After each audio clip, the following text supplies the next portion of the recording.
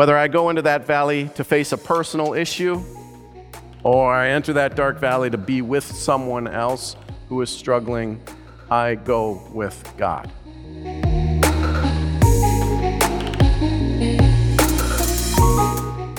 Both of these readings we heard this morning have something to say about faith, and that might sound odd. You're thinking, Chad, that's pretty much what we're always talking about here in church, isn't it? The apostles said to the Lord, Lord, increase our faith. We have this much, but it looks like we're going to need this much, Lord. Please increase our faith. Most of us, if I asked, is this something that you would hope for, wish for, ask for? Probably say, yeah, I would like for my faith to be increased. But, you can't really quantify faith, can you? Can't really be measured or weighed or tested in a meaningful way. Although the effort to do precisely that is popular with large studies focused on the religious faith of Americans rolling out year after year. A few years ago, the Pew Forum on Religious Life did a study. It was simply entitled Basic Religious Test. And one of the things that they discovered was that only about 50% of all Protestants, people who identify as Protestant Christians, only about half of them were able to answer the question, who was it who was most responsible for the beginning of the Protestant Reformation? Which I'm hoping more than 50% of you in this room know was Martin Luther, right? Well, Lord, increase our faith. Jesus makes it clear, though, as we consider asking for that faith is hard stuff. It's difficult. If one wants to be a follower of Jesus, if one wants to be a disciple, Jesus suggests that we ought to count the cost.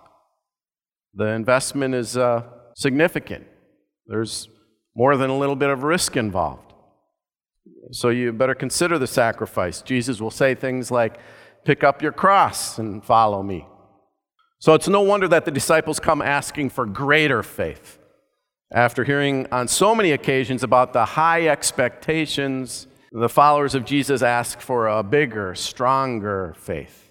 So I wonder on this lovely October morning when the sun has finally come out and you sit here and worship together, I wonder if I sat down with you over a cup of coffee and asked you, how do you feel about your own faith? How you would respond.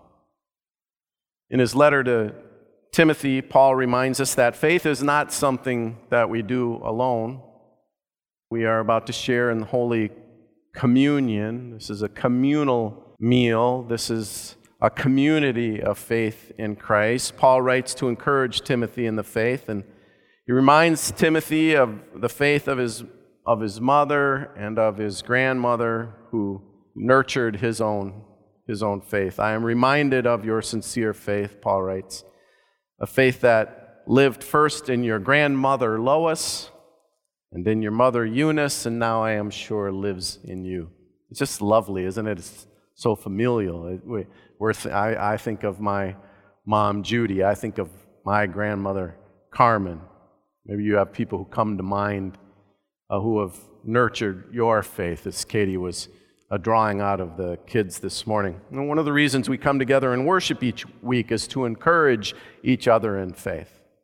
I can't even begin to tell you how encouraging it is to me personally. Every week, week after week, that folks get themselves together out of the house and make their way over here to worship. Your presence is a blessing to me. It's a blessing to those around you. I know only too well that there are those here at worship this morning who are grieving, who are struggling, who are suffering, who are fearful. There are others who are joyful, who are grateful. And we are called together to be a support, to support one another in these joys and sorrows. And we talk a lot around here about how important the family is in helping to form the faith of our children and our youth. Faith is a living gift given to us by Christ and shared through all of those people who have nurtured our faith along the way, shared their faith with us. So faith is always communal. It's always shared. as we stand and depend as much on the faith of those around us as we do on our own. In our baptisms, most of us, certainly not all of us, but most of us were brought forward to receive this precious gift, to be claimed as God's own child, to receive these promises. Most of us were carried forward by the love and faith of our family. Happened for me as a baby at a Lutheran church in South Minneapolis. And years later, maybe we complete confirmation, we stand in front of the congregation and we affirm our own baptisms. That is not to say that we activate them. Okay, now I'm old enough to know better, so yes, I do activate that baptism that I received long before I knew anything about it, long before I could profess any sort of faith of my own. No, we stand to say thank you for the gift that has always been there, active and real, and holding us in the grace of Christ all along the way. Paul continues, "For this reason I remind you to rekindle the gift of God that is within you through the laying on of my hands. For God did not give us a spirit of cowardice, but rather a spirit of power and of love and of self-discipline." I've always just loved this verse. Spirit of power and love. That's what we walk around with, not a spirit of cowardice. When I am called to walk straight into the valley of the shadow of death, I go with more than my own faith. I go with more than my own abilities or confidence or goodness. Whether I go into that valley to face a personal issue or I enter that dark valley to be with someone else who is struggling, I go with God, as do you. And I cannot tell you how many times over the years the truth of this verse has been borne out. We go not with a spirit of cowardice, but a spirit of power and of love. Do not be ashamed then of the testimony about our Lord or of me, his prisoner, but join with me in suffering for the gospel, relying on the power of God. There it is again, relying on the power of God. And what's this business about not being ashamed? I mean, we get that Paul and the followers of Jesus were perceived as a threat to the empire. Calling someone Lord other than Caesar is dangerous business in first century Palestine. Well, what about us? Is Paul's advice to not be ashamed, is that something we still need to hear? I mean, most of you have friends or family that know you are at church this morning.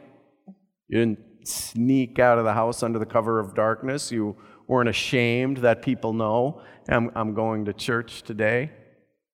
On the other hand, I was thinking in my own life, during the latter part of high school and throughout all of college and even beyond college into graduate school at seminary, in the summers I worked at a resort in northern Minnesota, and you can imagine the context, dozens and dozens of college-age students descending on this lakeside resort for the summer to work in various jobs on the property. It had more than a little bit of the kind of Caddyshack atmosphere to it, a lot of fun and partying, and I was in the mix there with all of that, right?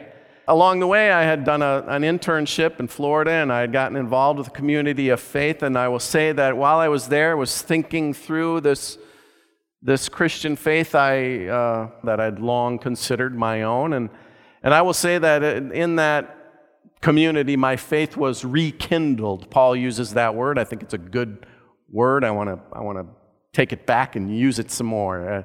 My faith was rekindled. And so when the summer rolled around that year and I got back at the resort and all the kids showed back up and we were back in the mix together, I decided that I thought it would be, I would like to start a Bible study. This came as surprising news to everybody who knew me, you know, and there was a little bit of, I felt a little bit, embarrassed about it, I guess. Certainly I was not at risk, there was no threat, there was no danger, but there was some hesitation on my part. But sure enough, other people said, yeah, that's great. And we had a little group, we had a little community of people who gathered and looked at texts like those we have before us this morning. It was a blessing. We do faith together. We're called together. God who saved us and called us with a holy calling, not according to our works, but according to his own purpose and grace. This grace was given to us in Christ Jesus before the ages began, but has now been revealed through the appearing of our Savior Jesus Christ, who abolished death and brought life and immortality to light through the gospel. The stakes are high.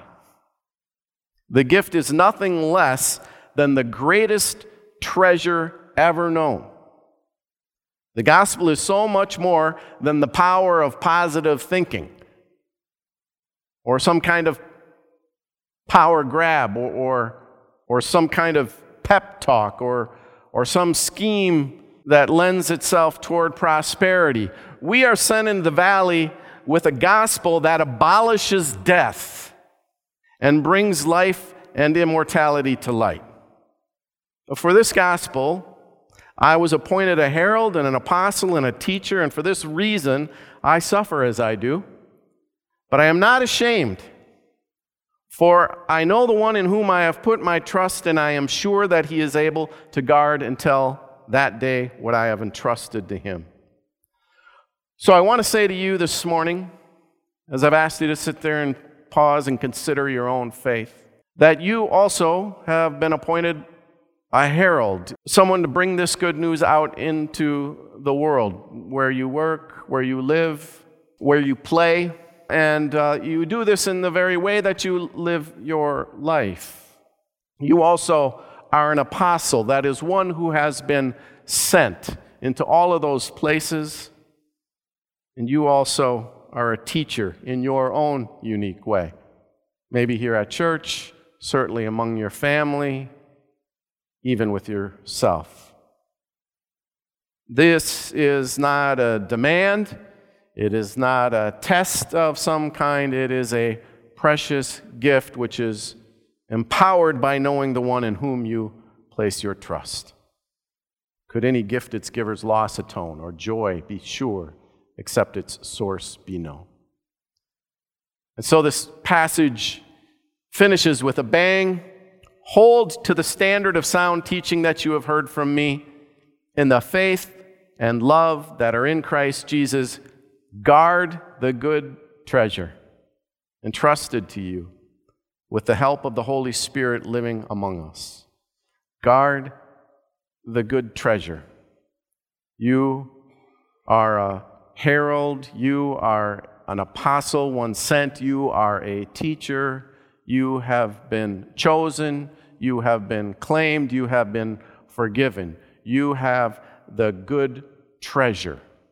So you've been given spirit not of cowardice, but of power and love.